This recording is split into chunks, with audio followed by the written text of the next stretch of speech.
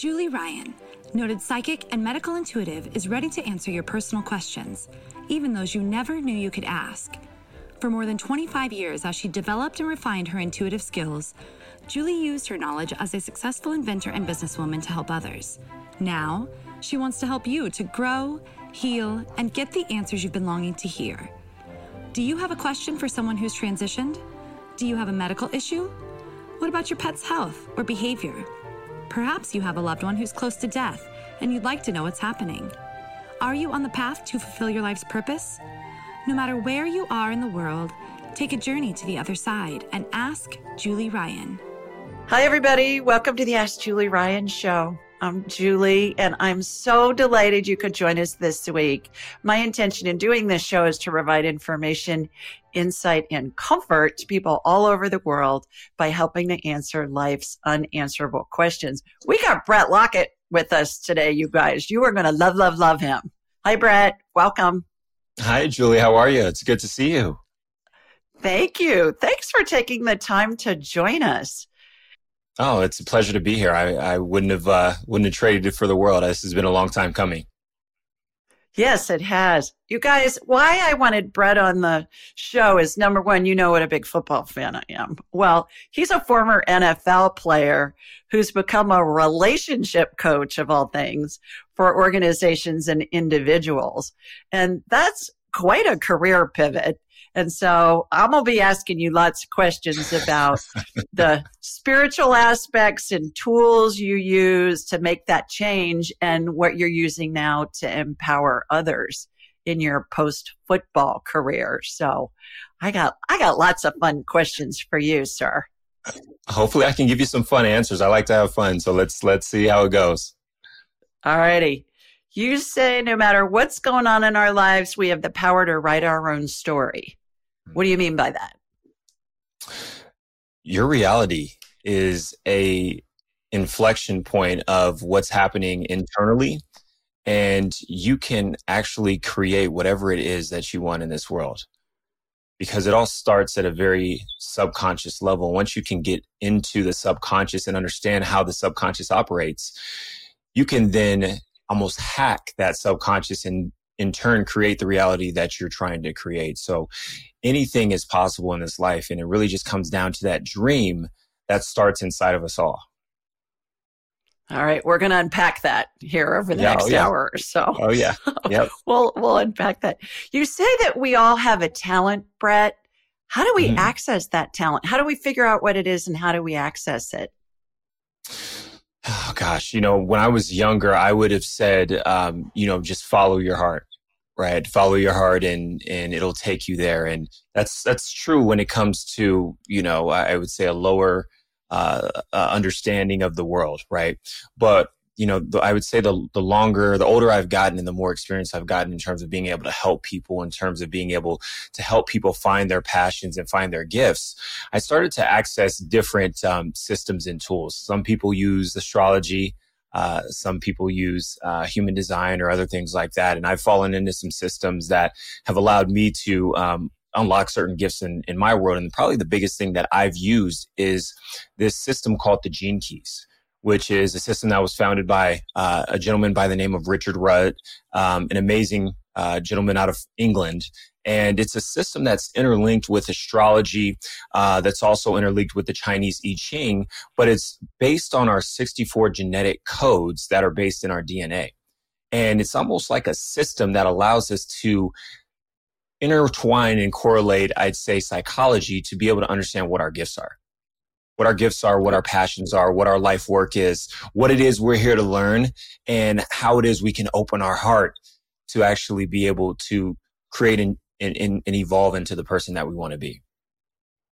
Ooh, well, I can't wait to hear more about that as well. We'll dive in, yeah. Yeah. When you were with the New England Patriots, you were coached by Bill Belichick, the all-time winningest coach in the NFL, and played with Tom Brady, the all-time winningest quarterback in the history of the NFL. Are there golden nuggets of that culture of excellence that you've applied to your life and to your coaching of others? Great question. And, I've gotten that a lot over the years. And, I think we all take things from certain experiences in our life and apply them to future challenges or obstacles that we're going through. And, really the main thing that I took away from the Patriots was the mindset that's required to be a Patriot. Because I played on two other NFL teams. One was the Cleveland Browns. The other one was the New York Jets. And both very, very different dynamics, even though both teams had coaches that had been coached by Bill Belichick, right? So there was a similar system. However, it couldn't be replicated because of the talent of the individuals, but also the essence of the energy on the team. And I think every team, every dynamic has a specific energy. And every single person on that team had a selfless attitude. They all wanted to win, and not necessarily win because they wanted to win, but because they wanted to see the team win. And, you saw it time and time again with Tom, who sacrificed, certain accolades to be able to promote other people on the team or be able to buy other players and give them more money. You've seen him just be a team player. But the biggest thing that I think that I learned on that team was just to do your job at the highest level you could. Right. Bill Belichick stresses it all the time, right? Just do your job. And if you don't do your job at a high level, you won't be around very long. But it was just one of those atmospheres where you look to your left, you look to your right, and everybody is excellent at what they do. And I haven't been around a group like that. Maybe some Navy SEALs, when I was, I was working on certain programs, but outside of that, you don't really meet guys that are at the highest level across the board. And it's truly magical to see. Well, just do your job. His buddy, Nick Saban, who's the coach at Bama, that's the two of them. Those are their mantras. Just do your job, right? And they're Just both at the top of the game in their respective fields. Belichick in the NFL and Saban is the greatest college coach ever in college football. So you say if we want to change our lives, we have to change our standards. Say more about that. Your standard is your vibrational frequency of who you are, right? And the only way to really change your life is to change your attitude, which by changing your attitude changes your frequency. So if I raise my standard, automatically I now have a new level of acceptance of what I'll allow in my life and what I won't. And when you look at anybody's life or everybody's life, everyone has a specific standard. Otherwise, you wouldn't get the results that you're getting in your life. And so the first way to change whatever it is that you want to change in your life, whether it's your health, whether it's your relationships, whether it's your career, the first step is changing that frequency, which is the standard. And as you create a new standard, you create a new ceiling, which allows you to now act upon those new ideas, that gap that was there. That's a whole new idea, a synthesis of what I can create in this world that wasn't even imagined before because your standard was here and it was lower. It's not to say that it wasn't good or bad. It's just where you're at, right? And we're always at a certain wavelength. And our job is to figure out, I think going through this life, and I'd say I'm still pretty young, but the older I get, the more I realize it's not to do, but it's to be who it is that we're here to become so that we can serve and help others get to that same level. Can you give us a couple of examples of where you were at a certain standard and then you raised that standard and what transpired as a result of that? And were you even cognizant that that's what you were doing, or did you figure out later that's what you were doing? Yeah. So, when I was in college, I had I've always had a very high standard when it came to athletics. Right. And, it wasn't until I think it was my coach in college, Dwayne Walker, defensive coordinator. And he said, how you do one thing is how you do everything. And my standard was, okay, I'm going to give everything that I can on the football field, but in the classroom, I'm going to be subpar. I may not do certain things that I want to do. I may not make my bed every day. And I started to realize that all of these things started to affect everything else, right? And there's only two reasons why someone doesn't do anything, right? Someone doesn't do the thing that they're supposed to do, right? The first reason is because they're afraid, right? And we'll talk about fear and why people don't take that leap. But the second thing is they don't think that it matters, right? Once you're aware of the situation and understanding that you should be doing something, the second reason is you just don't think that it matters. And so for me, I didn't think it mattered. I didn't think it mattered if I got good grades as long as I was able to still play football, right? And it wasn't until I heard that and I started to really intuitively take that into where I started to change all these different dynamics in my life. And, my coach always used to say there's these football gods, if you will, and they watch everything. They don't watch just what you do on the field. They watch what you do off the field. They watch if you're practicing the right way. They watch if you're watching film. They watch everything. And the more that you do, the more that you're congruent with everything that you are on the football field, the better your life is going to be. And so I didn't understand this. And once I started to embody doing the right thing across the board, I started to raise my standard to being the best, not just on the football field, but in everything else. That was when my life started to completely shift. Well, you were at UCLA, for God's sakes. It's harder than blazes to get into that place. I mean, I know you're smart because I was a sorority advisor there for many years when I lived in LA. And those girls had come through, Bret, they all had 4 points and above. And we were like, well, how do you choose somebody on grades? I mean, you're in there with brilliant students. And my mother-in-law was the vice president of the student body there in the 1940s, and she was smart as heck too. So I know you're really smart. So it's interesting to me that you were smart enough to know I can skate by here on these grades. But when you got that revelation that if you really applied yourself and got good grades, that things would come together. That reminds me, I heard some general or somebody one time say that one of the most important things we can do when we get up in the morning is to make our bed. Have you heard that? Is that the same principle? It's the same principle because, when you wake up, the first thing that you want to do is something that you can count a win, right? Because the mind, when you can trick yourself into how many wins can I get in a day, you start to build this self, this character within yourself that allows you to want to be better. But when I wake up and then I kind of roll out of bed, I wake up and I come back and my bed's a little messy. I had a tough day. You're like, why didn't I make my bed? Right? You just kind of jump back in bed and go back into the next day and you kind of bring the last day into the new day. And, I know he says in the general you're talking about, he says, if you ever come home from a bad day, at least you have your bed made. Right. So it's just one of those principles of, how can I win first and foremost as soon as I get up? And then how can I set my day up for success? And, I don't make my bed every day, but I do certain things every day that allow me to stay at a peak level of performance, if you will, which that has changed dramatically since, from playing to where I'm at today. Well, if you start making your bed every day, you may raise yourself to another level of excellence.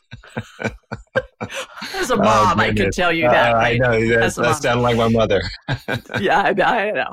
I'm old enough to be your mother. But the funny thing about making beds is I do make my bed every day because when I walk in my room, I'm a visual person. When I walk in my room and it looks messy because the bed's not made, it feels bad. And I want to stay in a high vibe all day. And I think that's something that you touched on a minute ago is to be in the vibration of what it is you want. And talk more about that, about the vibration and manifesting things through vibration and through just doing your job. Yeah. Everything in life is a vibration, right? That's one of the universal laws. Right. And, actually, when we're talking about, things that matter and not doing it because it doesn't matter to you, everything is matter. Right. And so when you understand everything that matter is matter and you figure out, well, how do I want to matter in this world? First and foremost. Right. And then if I can now have this vision, this grand vision of what I want, now I have to take that and I have to make it reality. Right. But I have these dark places in my life or these certain elements of my life that may not be to the level of what I want. Right. So how do I change that that vibration. And the first thing is to change your attitude, right? I talked about that earlier. Once you change your attitude, you now realize certain things differently. You change your perspective. You get a different lens on your gauge, and you're looking through that lens in a very different way. That's the first step. The second step is to continue to understand what it is that you want, because clarity is worth $1 billion. I say this all the time. If you can get extremely clear on what you want, like I do an exercise with, certain clients and groups where I just ask them for 5 minutes, what do you want? What do you want? What do you want? And what happens is you start to see people, they all go to the same place, right? It's either they want love, they want to be loved, they want to be cherished, they want freedom. We all go to the same place. But once you get clear on that, then it's now you have to become a magnet to that. And you have to become a attractor, an exact vibrational match to what that is. And so how do you do that? You have to become what it is you're trying to attract. It's already there. It's already in the ether. It's already in matter waiting for you, right? You have to now become that vibrational match. So if I want to, let's just say, manifest the love of my dreams, I have to become that right now. Right. I have to know exactly. I have to be clear on who that is, right? Not necessarily, you don't know the who yet. You don't know her name yet, but you know exactly what she or he should look like, resemble. You know exactly what he or she should feel like when you talk to them. You know what kind of aura they resonate when they walk in through the door, right? You know what kind of conversation, the things that they want in their life, the things that inspire them and they aspire to be. Like, you should know all of that. And if you don't, that's the first step, is let me take a step back and realize what I want and get clear on that. So clarity, like I said, is worth $1 billion. But once you're clear on what you want, now you have to start magnetizing your abilities to be able to attract that. And how do you do that? How do you magnetize your abilities? I meditate every day. I meditate every day. That's when I said there's certain things that I do every day that, outside of making my bed maybe half the week. I meditate religiously every day. And sometimes I do it 2 and 3 times a day, just depending on what's going on, and maybe moving through certain emotions, because I think most people don't know how to take accountability for their emotions. And what happens when you don't take accountability for your emotions is you either repress them and act it out in certain ways, or you react to them and you act those out externally, right? And neither one are good. Right. So the first step to understanding that is getting in touch with your emotions. Right. And so I meditate a lot. And meditation allows me to create these gaps between a thought becoming an emotion. Right. And Joe Dispenza talks about it. A lot of people talk about it, but you have about a millisecond between your thought actually becoming an emotion. And if I can put some space in between that, and also understand that the emotion is not an attachment to who you are. It's just a feeling that's transpiring in the body, right? And you know this more than anybody. So it's like, if I can move through those emotions without necessarily holding on or creating an attachment to this is who I am, now I just let them flow like I'm just watching a river flow. I let them go by, and then I stay in alignment with who I am, my highest version of myself, right? So meditation is a great way for me to raise my frequency. I'd say the other one that's a much more in-depth process is breath work. Breath work has absolutely changed my life. Tell everybody that doesn't know what breath work is. Most people have heard that term, but I think a lot of us have no clue what that means. What does it mean? I know. It's the same thing we do every day. We breathe, right? And people don't even realize that they breathe. And some people are actually forgetting to breathe, which is why it's called breath work, right? But it's a sort of diaphragmatic type of breathing, to where we go deep in the belly and we let out intense emotional stress and feelings that we didn't even know that we had. And there's several different types of breathing. There's box breathing. There's yoga, certain types of breathing in yoga. Usually that's where you kind of see it. But this is more of I'd say it's a deeper process. I call it 20 years of therapy in one session. I've seen some of the most magnificent things happen on yoga mats, and we can chat about those stories all day, but it allows you to tap into feelings and emotions that you didn't even know were there, things that you were holding on for 10, 15, 20 years that you never let go. And what's very interesting, and as I've gotten into doing a lot of this relationship coaching, is anytime someone's dealing with an emotion that's been there, it usually starts when they were children. It always goes back to childhood, which is so fascinating to me because, I there's an exercise that I like to do where I look at just whoever I'm talking to and I imagine them as a 5-year-old, because we're all just kids. We're all just kids. We all want to be loved. We all want to have fun. We all want to be on the playground. It's like it's funny because have you ever gone to an event where no one knows anyone and everyone just sits in the room and it's almost like you put a bunch of kids in a sandbox. Everyone's just trying to figure out who they are. And, this person looks cool. They look safe. Let me go over here and talk to them. And you get to see how certain people kind of collect in this area. And then others, you see the introverts over here that are kind of talking about this. And it's just so fascinating to me to see how people come together. But we're all just children trying to figure it out as adults. And I like to say some of us are still children. Some of us haven't even reached adulthood because we're still dealing with certain things from our childhood, Right. And I agree with you on a couple of points that you mentioned. Number one, thoughts don't have a meaning until we give them a meaning. All thoughts are neutral when they come in. And most people think that thoughts originate in our heads, but they don't. They come in from the ethers based on where our vibration level is, based on what we're thinking about at any given moment. That's number one.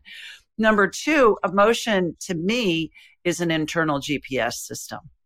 It lets us know, okay, is this valid? If it feels neutral or good. If it feels bad, you mentioned this and I agree with you, it's always based in some kind of fear. Yeah. Anger, jealousy, boredom, grief, actual fear is all based in fear. The key is it a real fear? Is it a rational fear? Something's going to harm you or kill you? Or is it an irrational fear? And 99.9% of the time, it's an irrational fear, which is a fake news. So these people with whom you're working that have been dealing with these beliefs since they were little children, it's a fake fear. Certainly that doesn't negate the trauma that they went through, but how that makes them feel about themselves is false. It's something that they've concocted based on outside opinions. When you agree, their parents, other adults, the media, the zeitgeist of what people are thinking in the culture at the moment, all of those variables come into play, I believe. I completely agree with you. And, the biggest thing that I realized when I started to do this work is that it starts in the womb. It starts before you're even here. Oh, really? Yeah. When your first 3 trimesters in your womb. So whatever your mother is going through during her pregnancy, because when you are in the womb, before you have hands and feet and anything else, what you truly feel is frequencies. Right. And so whatever frequency your mother is living in, if she's stressed at that time while she's pregnant, that whole pregnancy, you're feeling that your entire pregnancy. If she's in fear, if she's in an abusive relationship, or if she's working hard to try to make ends meet, you're feeling all of that. And in the first 3 trimesters of pregnancy, that's when your physical body forms and incarnates. And the second trimester is when your emotional patterns start to come in. And then in your third trimester is when your mental patterns start to shape in pregnancy. And Gene Keys talks about this, and it almost plays out throughout the first 21 years of your life in the same way. So it's almost pre-written, predestined through your dharma. It's not saying that it can't be changed, but it's saying if it's not dramatically changed by your environment, which is your mother, your father, or either or, you're usually going to live out those elements that are playing out based on that development during the first 9 months of her pregnancy, which is fascinating to me. Yeah, I haven't heard that before. Yeah, that is. I'll send you some information on it. It's truly mesmerizing. Yeah. Yeah, because I've been told a bazillion times by spirit that we all choose where we're born, when we're born, who's with us or not. what the economic situation is. Yeah. And all of that we choose before we incarnate, because it puts our life on a trajectory that allows us to explore and experience whatever it is our spirit wants to explore and experience. And we all come in with scripts and subscripts of things that we want to discover. I talked to a client this morning, actually, case in point, who was in Honolulu, and she's got some medical conditions, and we did a past life scan on her to help heal her body. She's got a bunch of medical stuff going on. And so I got this past life of her. I believe it was in 1964, and she lives in Honolulu now, but in that life, she was a man, and she was on a fishing boat in Massachusetts, and there was some kind of an accident, and she ended up losing her leg from her thigh down. So she was an invalid, and she was in a wheelchair.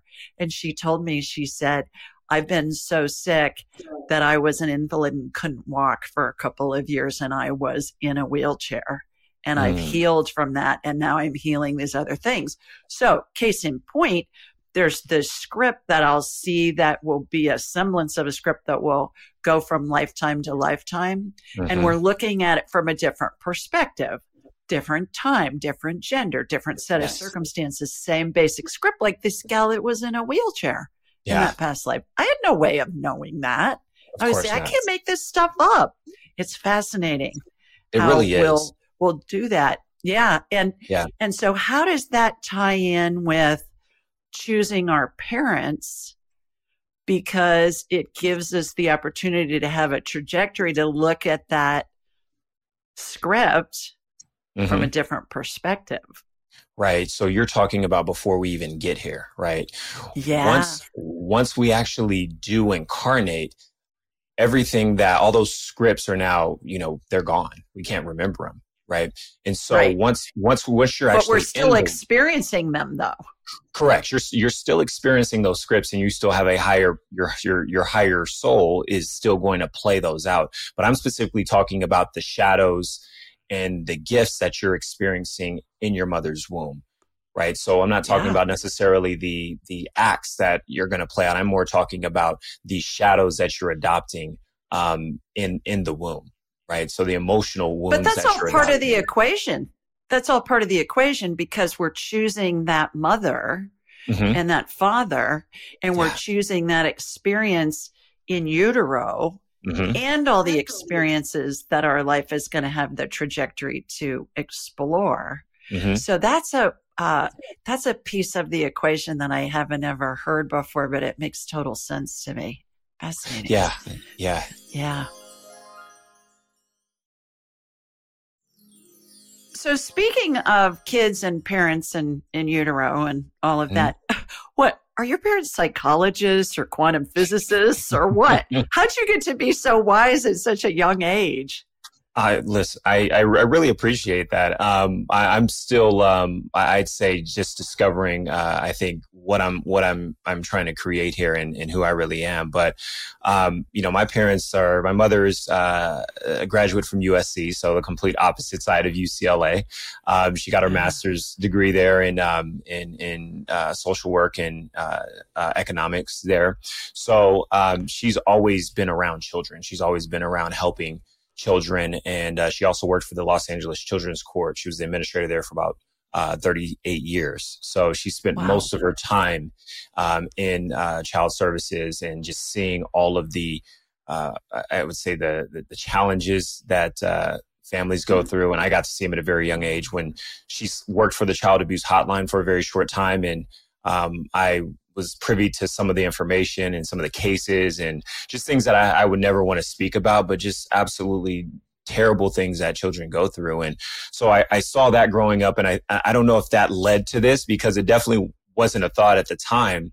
I think a lot of it really came down to just me having me having this insatiable need. And there's certain people who have this. I've met a few of them, and some of them end up becoming friends, but there's people who have this insatiable need to connect the dots. Like, they want answers.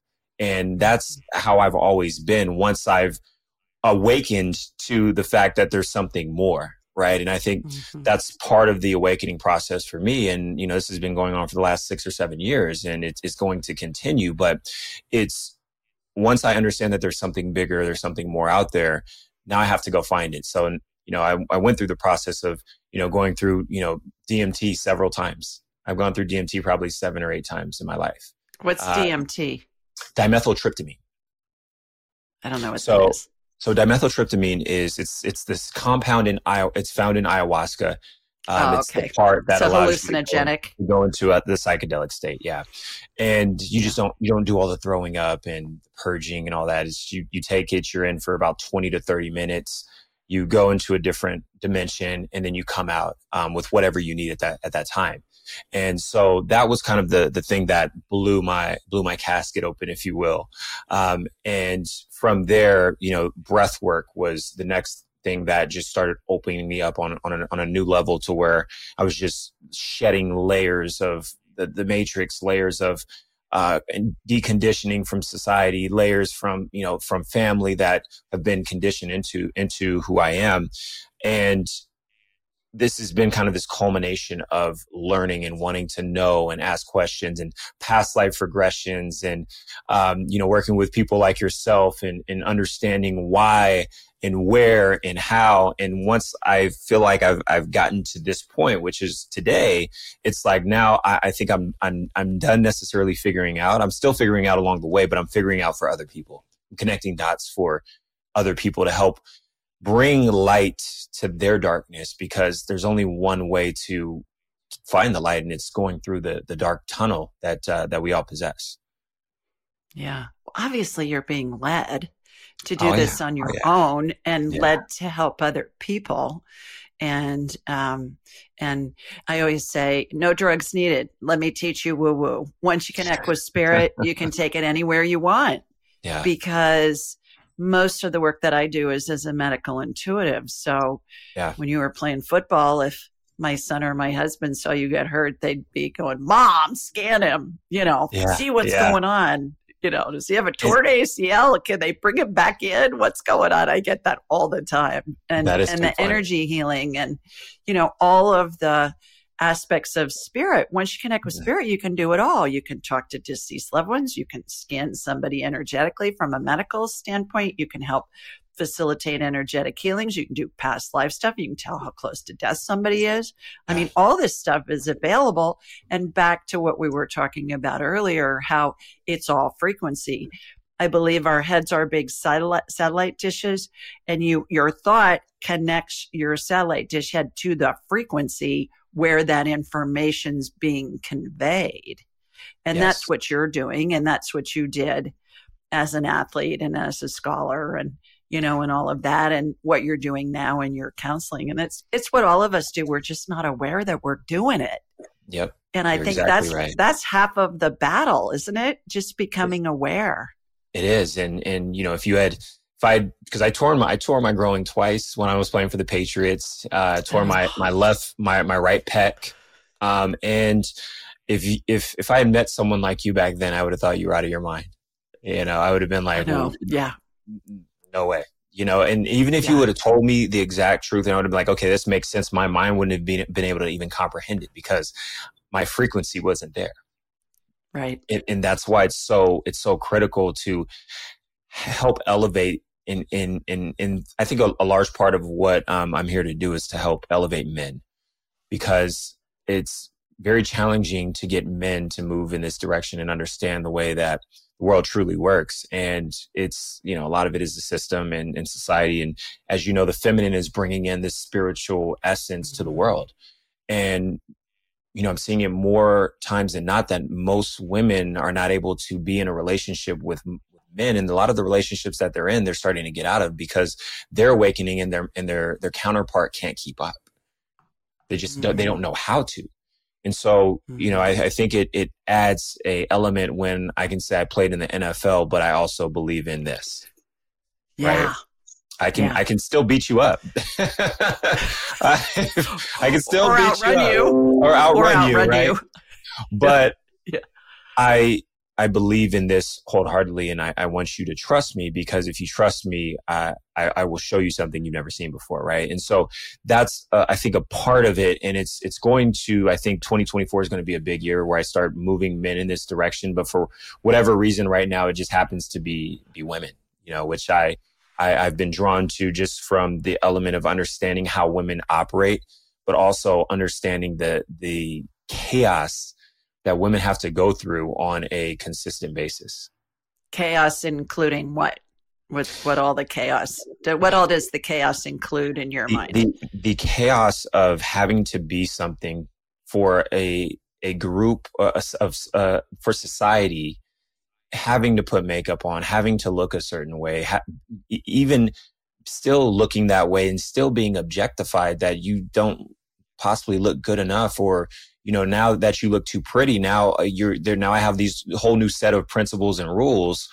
The fact that you're never really safe, right? You're worried about walking to your car. You're worried about, is someone going to be in my back seat? Is someone following me? Do I have my keys? Maybe I need to buy pepper spray, right? You can't just go out with, by yourself. You can't just go down, for a walk in certain parts of the world. You have to travel with friends. You always have to have your notifications on. If you go on a date, you're telling your friend, hey, call me at this time, check on me. You're living in a world that's never been safe, and the feminine has been repressed for thousands of years now, right? And this is the first time in human history that we're starting to see the feminine actually be risen to the level that it should be, but we still have decades to go. Right. And so when I talk about the chaos, I'm talking about the witch hunts from the European, from the 1500s in Europe. I'm talking about all of everything that we've had to go through, or I'd say women have had to go through over these thousands of years. That's the chaos. And that's why for women, they're dealing with so much. And it's so hard to find this safe place or in a man, I should say, because most men don't know how to provide that. They think it's either financial stability or, some feel like it's an emotional side there, but a lot of men can't speak about their emotions freely, right? And so it's like, how can you create a container where the feminine can absolutely thrive? And that's what I truly believe that I'm here to help shift in that direction for this at this time. And in a year from now, it may change, but right now, that's where all of my attention and effort has really been going. That was profound. It is heavy, I know. That was profound. Yeah. I want to know more about the Gene Keys. Tell us about Gene Keys. The system it was created by, like I said, again, Richard Rudd. And he had this synthesis over 3 days of just kind of this stream of light coming in where he got the Gene Keys, these 64 codes that are based on your DNA that are connected, because in the brain, in order for us to understand anything, we need words, right? And so it's almost like a psychological underpinning of shadows, gifts, and your true essence of who you're trying to become that are interconnected into our DNA. And each person has a specific profile. It's called a hologenetic profile that has your entire roadmap, if you will, of your Gene Keys, which is directly linked with astrology as well as the I Ching. So based on your birth date and your birth time, I know exactly what you should be going through. For those of us? What's the I Ching for those that don't know? Yeah, so I Ching is a book that was written, I think it was like 500 BC, by one of the first Chinese emperors, and it's a book that just describes the seasons in the world. It pretty much describes how what we're here to do, when we're here to do it. It shows us kind of what's happening in the future, the seasons, very similar to how you can look at the stars and see what's to come. And so the I Ching was really used to build this, and then astrology was used to kind of interlink the three. So I'm fascinated by it because what it's allowed me to do is to understand every single element of my life. From, I think the biggest thing is purpose, right? When you really understand your purpose, not the purpose you think, but the purpose that is built into your DNA. You start to operate at a much higher level. You also start to understand that you're not here for money. You're not here for yourself. You're truly here to realize your greatest potential so that you can act in service to the whole. And so there's these 3 sequences within the Gene Keys that it moves through that allows you to really encapsulate who you are. The first one is the Genius sequence, which is 4 Gene Keys, and it's all about your life's work, what you're here to learn, what keeps you healthy, which I know you'll appreciate, and then your purpose, right? And so it moves through this purposeful, driven life's work into the biggest sequence of the Gene Keys, which is the love sequence. And it's called the Venus sequence, obviously because of love, but it's the biggest portion of the Gene Keys. And we actually just got done doing a group 6-week course on the Venus sequence and moving through that. And this is all about your relationships. It's all about you learning how to open your heart. And I'd say the greatest trek of the Venus sequence is being able to love something that is completely unlovable. Right? How do you open your heart so wide that no one can do anything to you to where you can't find love within them?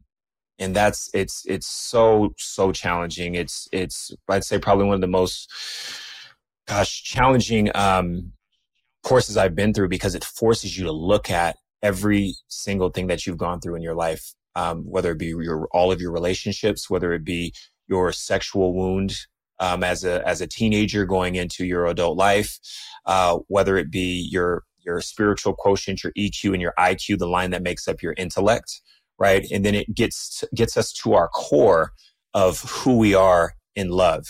And it kind of encapsulates that into one big kind of phenom. And the final part is the pearl, which is all about how to become prosperous. And prosperity is very different than wealth. Right? Wealth is a stockpiling of energy or cash, where prosperity is being able to find money when you need it, right? Being able to have the right community and have the right people around you to be able to cultivate that, and also understand your role that you're playing in the whole, right? We're not all supposed to be leaders. Some people are supposed to be a certain part in the wheel, and knowing that helps you move in a very different direction, but it also helps you understand what truly makes you prosperous to where you're not going against the grain. And each one of these Gene Keys have a shadow. We say that every shadow has a gift. And so the way to get through that shadow, and once you understand that shadow, is to move through that and go into your gift. Once you're in your gift, that's where you're able to magnetize those gifts. And it's not like this system of, hey, it's a video game. It's more about a subtle art of contemplation. It's about contemplating, taking pauses, being able to recognize and see where these things are playing out in your life. This isn't a fast trek going through life and saying, hey, this is where I'm at. This is a subtle nuance of, hey, this is my shadow. My shadow is inadequacy, right? One of my shadows is inadequacy. Where does that show up in my life, Bret? Where have you been playing out inadequacy in your life? And when I looked at my life, I realized that I'd been playing inadequacy out my entire life, because I had been bullied ever since I was in 6th grade. And I've always felt like I wasn't enough. I always felt like I had to prove to somebody why I belonged. But really, it wasn't about why I belonged. It was, I just wanted to be loved. And I was trying, and I never felt like I fit into groups. And I always had problems in big groups. And it was just the inadequacy that was in me. And I didn't realize this until I read the Gene Keys, right? And I'll give you another example. I have this Gene Key 36. One of the shadows is turbulence, and turbulence is all about drama in your life and creating drama, and it usually comes down to your sexuality, right? And understanding lust, which what is lust? And I didn't understand it until Gene Keys put it this way. But it's when you're seeking out a higher experience, and you're trying to do that sexually. And a lot of times that's in fear, and that fear is going through the sexual desire of trying to manifest whatever that next thing is in your life. And so there's these challenges that I've always had that I've worked on. I'm 37 now, and I've worked on, most of my adult life trying to overcome these. And I've carried them from one relationship to the next relationship to the next relationship, and they wouldn't go away. And I've tried to fix them. And it wasn't until I started to read the Gene Keys and I started to learn about my profile, and I started to understand my shadows, and I started to understand my gifts and how to get out of the shadows, right? It's not just telling you like, this is your shadow's inadequacy, and that's it. It's telling you why you're inadequate, where it comes from, where it stems from in the collective, because every shadow frequency in gene keys, in the 64 different codes of your genetic profile, are based on the collective. We all have them. We just have specific shadows that stick out more in our profile. And so when I understood it wasn't just me, it's everybody who's dealing with these, that's when I started to really awaken and, one, take accountability, but two, being able to understand why I am the way I am. And I know that was long-winded, but I had to get that across. Yeah, but it brings up a couple of points I think are worth mentioning. Number one, all spirits are pure love. And so it's interesting that the root of all of this is love. And people challenge me on that when I say that, because they're like, well, how could Hitler's spirit be pure love? Or how could somebody who's a mass murderer be pure love? That's the part they're playing in this incarnation. Their spirit, their soul is pure love. They're playing a part. You think of actors, some actor that's had an amazing career, they will all, without a doubt, say their favorite part was playing the bad guy, because it's so multifaceted and it's so fun to play the bad guys. So that's number one. The other thing too is everything's perfect, and everything's perfect how it unfolds in our lives. And what comes to mind with you, Bret, is, my goodness, you were bullied. Well, you showed them, for God's sakes. I mean, you're an overachiever extraordinaire. You went to UCLA, which is where the brightest of the bright go, first of all, for college. And then you played not only Division I football, but you played in the NFL. I mean, that's the best of the best in college football. And then you take a small group of those college athletes and you put them in the NFL. And that's really the best of the best. So that was obviously a motivating factor for you to be like, okay, fine, I'll show you, whether you were cognizant of that or not. And also what it's done is parlayed you into where you are now. So point being, everything we go through in life has a silver lining. Every dark cloud has a silver lining, and is leading us and moving us towards what it is our spirit wants to explore and experience as we expand in each lifetime. And it's all about love at the end of the day. It truly is. And I agree with you, and people can argue left and right, and I'm always going to go back. We all just want love. Wherever shadow you're dealing with, it goes back to love. Yeah. But perfect example of what you were saying, and I appreciate all your kind words, but the ego can be your best friend or your worst enemy. I always say it. Mm-hmm. And the ego for me, pushing me through, high school and college and wanting to be seen and wanting to be the quote unquote, the man, right? That allowed me to push into the NFL, right? I was willing to die on the football field because that's how important that dream was for me. And, I also saw where the ego was the enemy, because when I did get to the NFL, I still had this insatiable need to be loved and to be the best and to have all the, I thought I wanted all eyes on me. And that forced me to play out certain dynamics in my life to where it wasn't in the best light of being able to help me play at the highest level on the football field.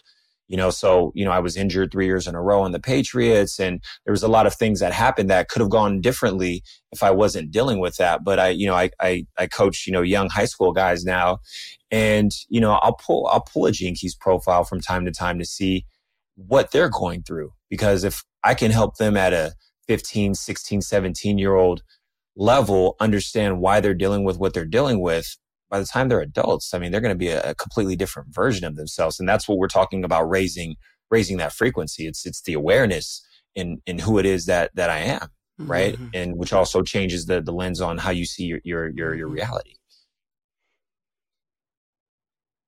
Exactly. What are the specifics of how do you do the gene code? Do you need to get a genetic test done? How does it work? How do you do it? Do you spit in a cup and you swab it? And Yeah.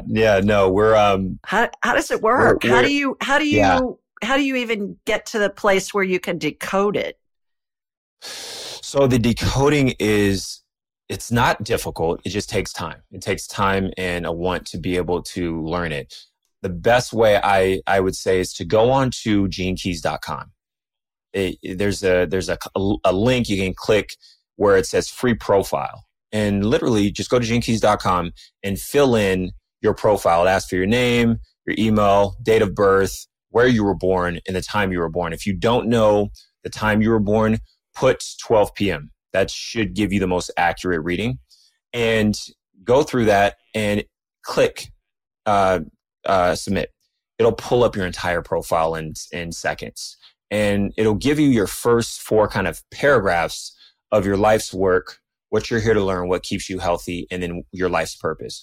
Those 4 paragraphs right there, if you read those, they will touch your soul. First time I read them, I realized why I was pushing so hard, and I realized why I didn't have to push so hard in life. Right? It gave me perspective that I'd been looking for answers for a very long time. It also showed me what I need to be healthy. I'm all about expansion. I have to be expanding, whether it's businessly, whether it's personally, whether it's financially. It's all about expansion for me. So just understanding those things, you start to operate in a different light. You start to see things very differently. And so those 4 paragraphs will give you a kind of prelude to what's to come, and it's enough to bite off and chew and to contemplate. But then underneath that is your profile, and that's where it becomes somewhat challenging. But Richard does a really good job of giving you kind of a he'll give you a free gene key to where he's kind of narrating it, and you listen to your life's work gene key, and he's just kind of explaining what that gene key is about, why you have your shadow, what the gift is, and then what your true city is, which is almost like a Christ-like essence of being incarnated on this planet. Wow. All right. I'm going to be checking that out. We'll put it in the show notes too. Please, for people to if you want to send me a link, if you can be connected to it, I'm happy to put that in the show notes. If you just shoot that to me. The Sure. interesting thing about that is that's astrology stuff, which you were talking about earlier, Correct. where you were born, when you were born, all of that. First time I had an astrological reading, the gal with whom I was working, she said, well, what time were you born? I said, I don't know. It doesn't say on my birth certificate. She said, what do you mean it doesn't say? I said, it doesn't say. So I was born in Columbus, Ohio. I called the like state records person for birth certificates. And she said, yeah, somebody, my word, some rocket scientist from the mid 50s to the mid 60s said, we don't need time of birth. So it's not on anybody's birth certificate that was born in the state of Ohio during that time. Yeah. Oh gosh. And so she said, well, I need your time of birth. So you know what I did, Bret? I asked my dad. My dad was still alive at that point. He goes, I don't know. We were in a waiting room. It was fluorescent lights with all you 4 kids. I couldn't tell you. So I called in my mother's spirit. I said, hey, Mom, what time was I born? And she said 3:31 p.m. And so I said, okay. So I sent it to this gal who was the astrologer. And she said, all right, I'm going to send you several things that should have happened in your life at these different stages in your life. Like they work in every 7 years, which 7 in the Bible is the number for spiritual perfection, interestingly enough. And so she said, I'm going to give you several things. Tell me if these things happened during those years. And she was on the money. I mean, it was boom. It was perfect. Wow. And so that's how I found out what time I was born. So for those of you listening, that don't know what time you were born, you can put noon in or 12 o'clock, like what Bret's saying, or just ask, if your parents are deceased, especially if you were born in Ohio between the mid 50s and mid 60s, and it's not on your birth certificate, just ask your mother. Say, hey, Mom, what time was I born if your mother's deceased? And what happens is, back to the satellite dish head, Bret, you think of somebody that connects your satellite dish head to their frequency, and every spirit has a frequency they keep throughout all of their lifetimes. So in order to talk to anybody that's deceased, whether you knew them or not, is irrelevant. Mm-hmm. You want to talk to Elvis, you want to talk to Napoleon, it doesn't matter. You think of them, that connects your satellite dish head to their frequency, and just ask, hey, what time was I born? You'll find out. Oh my gosh. You're exactly right. I love that. All right. So it's not like DNA, like 23andMe, that they're studying your actual genetic makeup. It's more, sounds to me like it's more slanted towards astrology, which is amazingly accurate for the most part. Correct. And then you can actually pull, your each gene key and correlate it directly to where it sits on your astrological line, as well as where it sits in human design as well. So for those of you who are extremely interested or know human design very well, it's directly interlinked. So you can see exactly the transits that it sits on, which is magical. Well, and all of the rulers and the popes and the people, the kings and queens and all those guys since the beginning of time all had astrologers that were either in their court or were part of their, management team or whatever. And heck, even President Reagan, Nancy Reagan got lots of grief about that, because after he was shot, Nancy Reagan had an astrologer chart his chart, and they scheduled his different meetings and trips and stuff based on that, because she didn't, he almost died. And she got a lot of grief about that at the time. But I thought, for heaven's sakes, everybody that has access to those astrologers use them since the beginning of time. So in every culture. Interesting. Yeah. So anybody interested in that, we'll put the notes in the show notes. We'll put the links in the show notes. Back to the romantic relationship thing. A couple more questions as we're winding down here. When a person's in a romantic relationship, does that person make the choice to be happy, or do the components of their relationship predetermine happiness?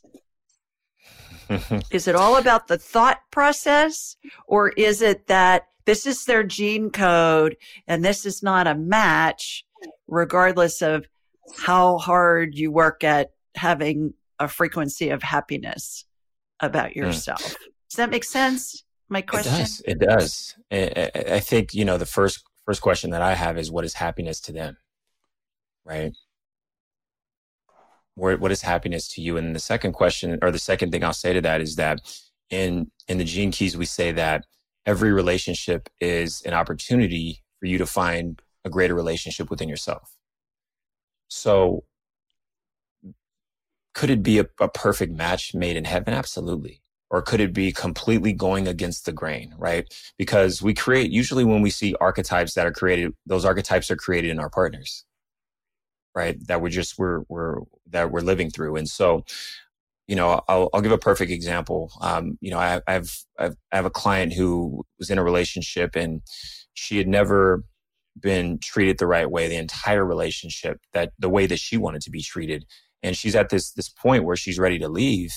And I encouraged her to stay, because she got with a man when she was broken, and she thought that was the life that she wanted to live. But now she's having this awakening, and she's expecting him to be on the same level as her. But he's been the same person the whole relationship. You can't just ask someone to change overnight, right? And so, she was very hesitant, but I encouraged her to push through and look with a different lens and speak in a different lens, and not assume that he's going to give you the same answer that he always gives, right? And so I said, hey, ask him, would he do this with you? Because, she wanted him to do something with her that would make her extremely happy. And I said, don't go in there and say, assuming that he's going to say no. Don't go in there with the fear that he's going to say no. Go in there with your heart open and say, babe, it would mean the world to me if you would do this with me. It would just really mean so much to my heart. Would you do it? And she, believe it or not, Julie, she was terrified to ask this question. Like, terrified. You would have thought that, it was, she was going to go to jail or something. And when she asked the question, he said yes. He said yes, right?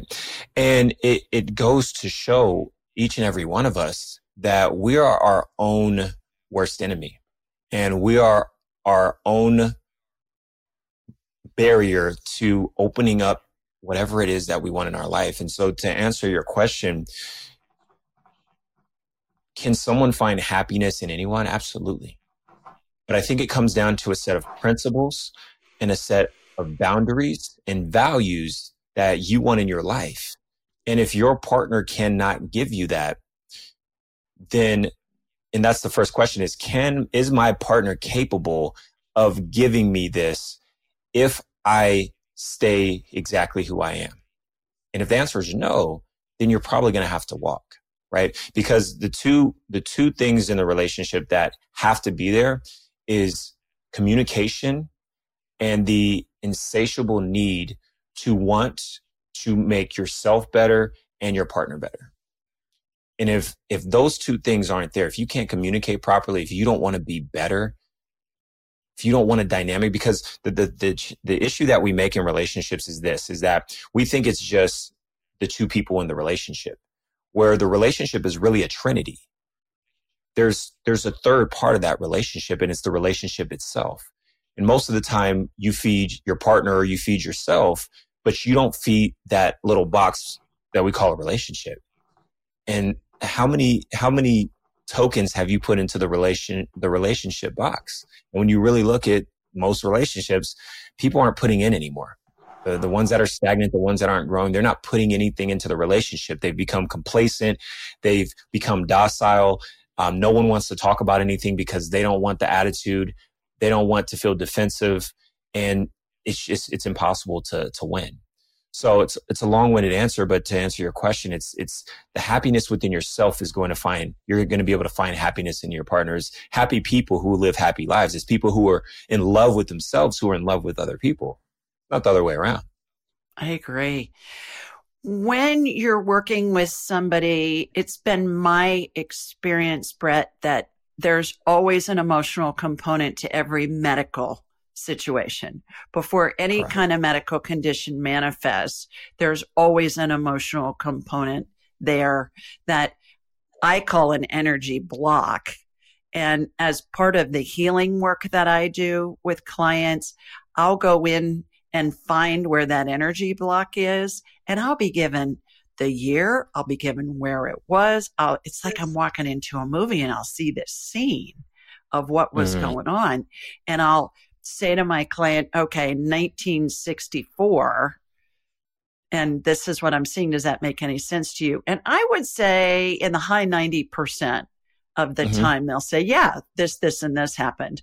I know you run into that when you're helping your clients, where untapped emotions, to your point about being in childhood normally, that they can cause and manifest into medical conditions. Do you have anything that you can share with a client, perhaps a client story, perhaps where you found that? And what I find is that once that's illuminated, that energy block is eradicated, body goes back to working on full power, helps body heal, helps body regain and maintain health. Have you run into that in your work and with your clients?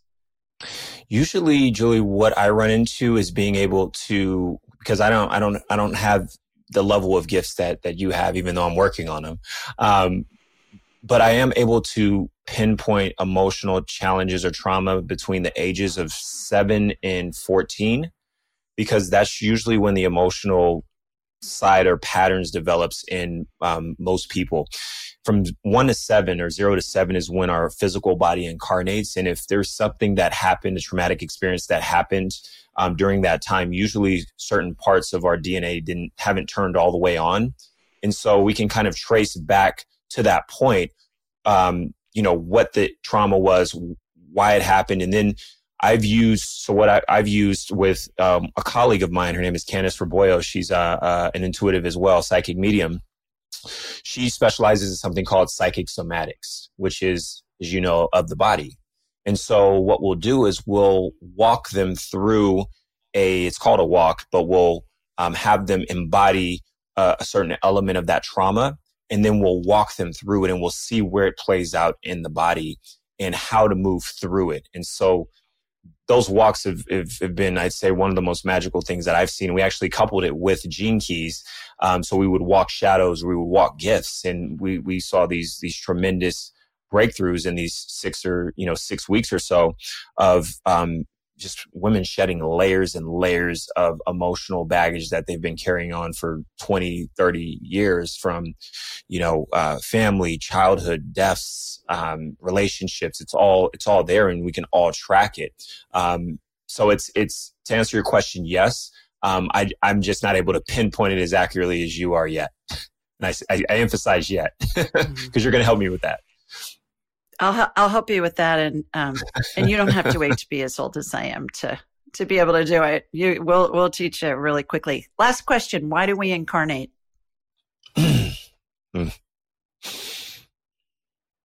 Because we chose to. We chose to come here. We chose to be in the family, in the dynamic, in the relationships, in the energy that we're in. And we also chose here to learn why we're here, to experience the reality that our soul wants to experience. And so the incarnation is a decision that you made long time ago. And most of us have been here several times. Right. And we keep coming back because we keep wanting to experience. We hate it when we're here and then we leave and we're like, wait, I can't get enough. Let me come back. Right. And so we all decide to come here, and we have multiple decisions to make. But the biggest decision ultimately that you have to make is your karma bigger than your willpower? Or is your willpower bigger than your karma? And when you decide that and you can work through that, that's when the magic, that's when the alchemy, right? That's when you start to alchemize every little detail in your life and you start creating the life that you want. And we're all here to live abundantly and prosperously. It all comes down to you being able to move through those shadows, move through those challenges, and be able to step into who you're supposed to be. Yeah, well said. What a fascinating, far-ranging conversation here with you, kind sir. You are absolutely brilliant and charming to boot. So thank you for taking the time to join us and impart some of your wisdom on all of us today. How can people learn more about you and your work? Thank you, Julie. It's been a pleasure. Absolute pleasure. You were such a delight, and first football fanatic that I've met in the spiritual world. So this was a big delight. But people can find me on Instagram. That's where I'm most responsive right now. By the new year, I'll have a website up. But Instagram is Bret_Lockett. And I'm, like I said, extremely responsive. You can find everything about Gene Keys. You can find everything about me there. And I always welcome questions. People always ask, oh, how is astrology linked? Or what does this mean in my Gene Keys profile? I love talking about this stuff and I love helping people. So please ask away and please come visit. All righty, will do. All right, everybody, that's it for today. Sending you lots of love from Sweet Home, Alabama, mwah, and from California too, LA, where Bret is. We'll see you next time. Bye, everybody. Thanks for joining us. Be sure to follow Julie on Instagram and YouTube at Ask Julie Ryan, and like her on Facebook at Ask Julie Ryan. To schedule an appointment or submit a question, please visit AskJulieRyan.com. This show is for informational purposes only. It is not intended to be medical, psychological, financial, or legal advice. Please contact a licensed professional. The Ask Julie Ryan Show, Julie Ryan and all parties involved in producing, recording, and distributing it assume no responsibility for listeners' actions based on any information heard on this or any Ask Julie Ryan shows or podcasts.